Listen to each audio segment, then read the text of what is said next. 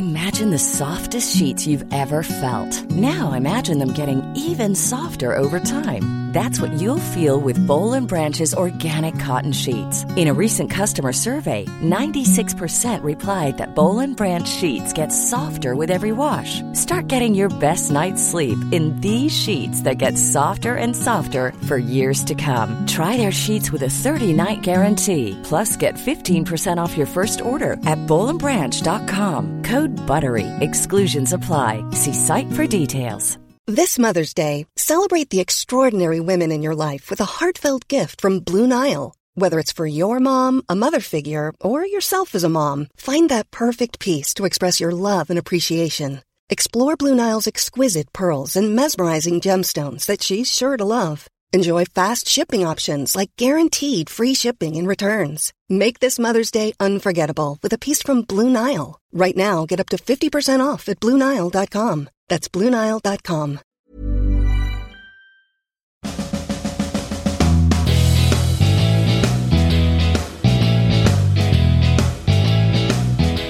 Man, why can't I copyright that name? This is my trademark invention. I'm gonna patent that song. Are you confused why that group of lawyers over there is mad at me for saying all that?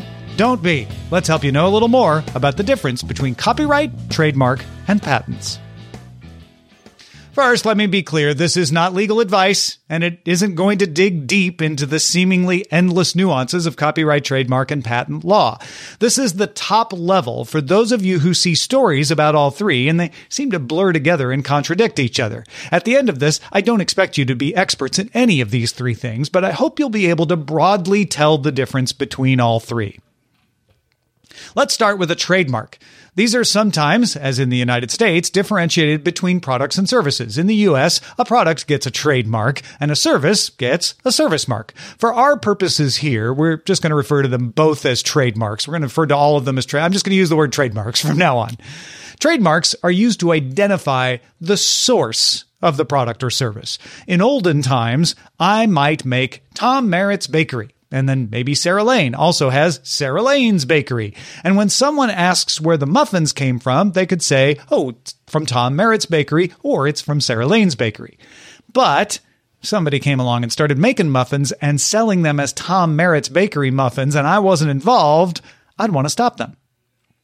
Now, eventually, businesses got more sophisticated than one person making a thing, right?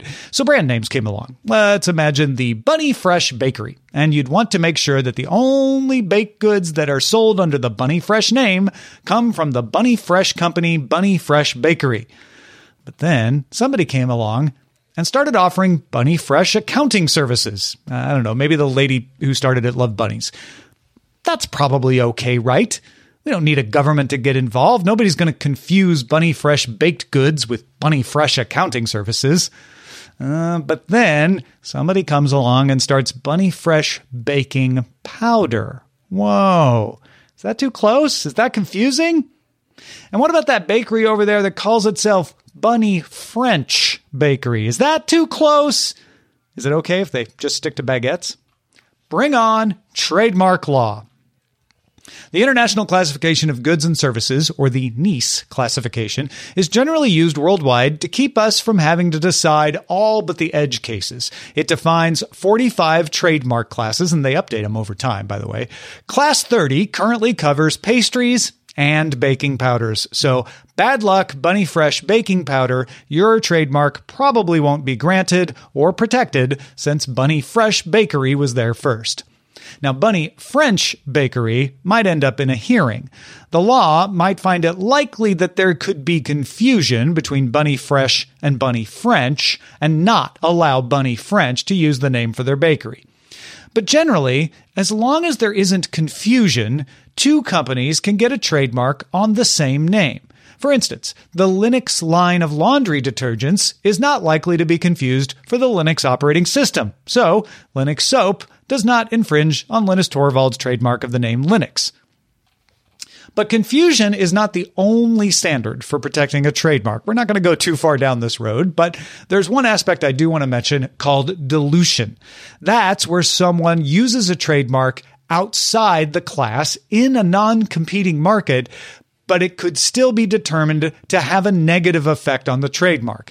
This usually requires the mark in question to be distinctive, famous, or unique. Everybody thinks about X when you use that name, whether it's soap, operating systems, bakeries, or whatever. That's why you don't see Coca-Cola Automotive or Sony Bakeries. And there are lots of other aspects. Don't forget, trademark can apply not just to a name, but a slogan, a logo, even a design. Burberry, do you know the Burberry clothing line, purses, socks? Burberry's check pattern is trademarked. Sounds and smells can often be trademarked. In general, if it's capable of distinguishing a good or service, it might serve as a trademark or a service mark. One last thing, you can trademark a word that is in common use if you're not trademarking it for the same thing that it's commonly used for. This is one that often is a great clickbait headline. Someone is trying to trademark the word BlackBerry. We'll never be able to say the word BlackBerry anymore. Blackberries will be banned from being called Blackberries in the grocery store. Well, that didn't happen. BlackBerry, the tech company, has a trademark on the name BlackBerry because no one's going to confuse it with fruit. Same goes for Apple, by the way. It's, pretty famous company. Might have heard of it. But you have a harder time getting a trademark if it's a common expression. For instance, very famously also, LeBron James applied to trademark Taco Tuesday so he could market his videos celebrating the tradition of eating tacos on a Tuesday. He wanted to put out t-shirts and tote bags. The USPTO denied the mark because it is a common expression, which is apparently what LeBron wanted. Because he still sold his t-shirts and his tote bags, he filed the trademark to make sure nobody could come after him for selling shirts that said Taco Tuesday on them. LeBron was defending Taco Tuesday for all of us.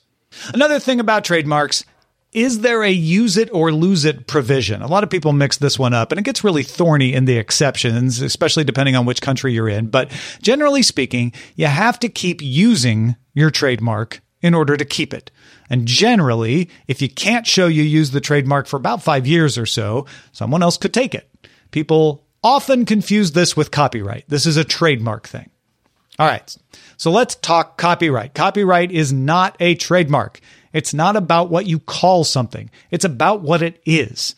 Copyright is meant to protect an expression of creativity, usually for the life of the author, sometimes even longer, as in the US. It generally protects creative work, usually artistic, literary, educational, musical. So we're talking books, films, poems, choreography, paintings, and songs. Songs is an interesting example. Composition of a song and the performance of a song are both copyrightable, but they're separate copyrights. If I write a song, I have a copyright on that song. If I perform a song and record it, I have a copyright on the recording of that performance. However, to perform it, I had to get permission to use the song if it's under copyright. But the performance itself is my own copyright. So a recording of a song is both a copyright of a composition and a copyright of a performance. I won't even get into sync rights if it's video. Also, here's one that you might not realize. You can't copyright a character. Mickey Mouse is not copyright protected. But you're like, I still can't use Mickey Mouse in my work without Disney's permission, right? That's right. Why? Steamboat Willie, the cartoon that Mickey Mouse first appeared in, is copyrighted. And copyright law in most places, and certainly in the United States, protects derivative works. So you can make anthropomorphic mice all day long. You can't make one that looks too much like what was depicted in Steamboat Willie, the Mickey Mouse there, as long as Steamboat Willie's copyright is valid. Which is why we keep extending copyright in the U.S., by the way. Don't forget things like fair use. Various jurisdictions have something like it under various names. That kind of principle generally gives an exception for infringing copyright. You will not be infringing copyright, or technically you can infringe copyright without punishment for purposes around education, commentary, or because you use such a small portion of the work that it wouldn't even compete with the original, stuff like that. Copyright is not a method of doing something. It's not an idea. It's the thing itself. You can't copyright the idea of alien films. You can copyright your alien film that you wrote and shot. Now, there's also this really blurry area called formats, which almost feels like patent law that I'm not going to get into. But generally speaking, it's the thing. Another interesting example is recipes. That's usually considered an idea. So recipes can't be copyrighted, but you can copyright your presentation of the recipe. So what? Everybody can steal my idea unless I make it a thing and then they could still steal my idea? No, that's where patents come in. Although you can't patent an idea. I'll explain. Patents protect an invention. Patent protection gives the owner control over who gets to make, use, or sell their invention. Again, jurisdictions vary, but in general, patents mostly need to be man-made, useful, and non-obvious. In the United States, you cannot patent an idea. It has to be a process, a machine, a product you can manufacture, or a composition of matter. In other words, it has to result in a thing. You don't have to have made the thing, but you have to have a method that would make the thing. It can't just be the idea. You cannot patent a mathematical formula itself. You have to use that formula to do something and then patent that process, like software. The man-made one is interesting. You cannot patent a gene itself. That's a natural object. But you can patent a use for that gene. Man-made strains of bacteria, for instance, have been granted patent protection in the United States. There's a lot of fuzzy area in here. Patent protections range from around 10 to 20 years, depending on where you are, but they are usually limited to encourage invention, but not keep inventions locked up from general use for too long. That's one of the issues with software patents. The industry moves so fast that even just 10 years of protection could mean the invention is useless by the time the patent protection expires. All right.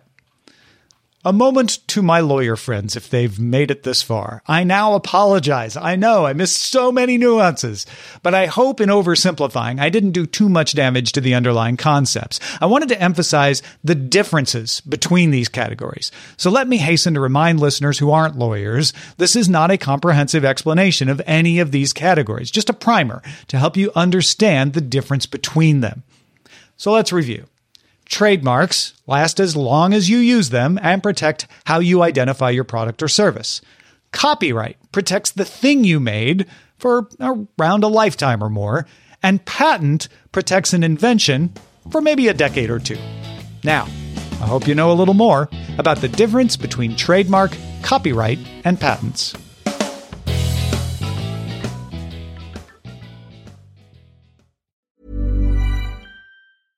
Imagine the softest sheets you've ever felt. Now imagine them getting even softer over time. That's what you'll feel with Boll & Branch's organic cotton sheets. In a recent customer survey, 96% replied that Boll & Branch sheets get softer with every wash. Start getting your best night's sleep in these sheets that get softer and softer for years to come. Try their sheets with a 30-night guarantee. Plus, get 15% off your first order at bollandbranch.com. Code BUTTERY. Exclusions apply. See site for details. This message comes from BOF sponsor eBay. You'll know real when you get it. It'll say eBay Authenticity Guarantee. And you'll feel it.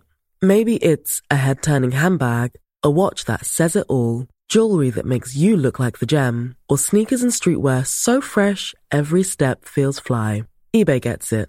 So look for the blue check mark next to that thing you love. And be confident that every inch, stitch, sole, and logo is checked by experts. With eBay Authenticity Guarantee, you can trust that feeling of real is always in reach. Ensure your next purchase is the real deal. Visit eBay.com for terms.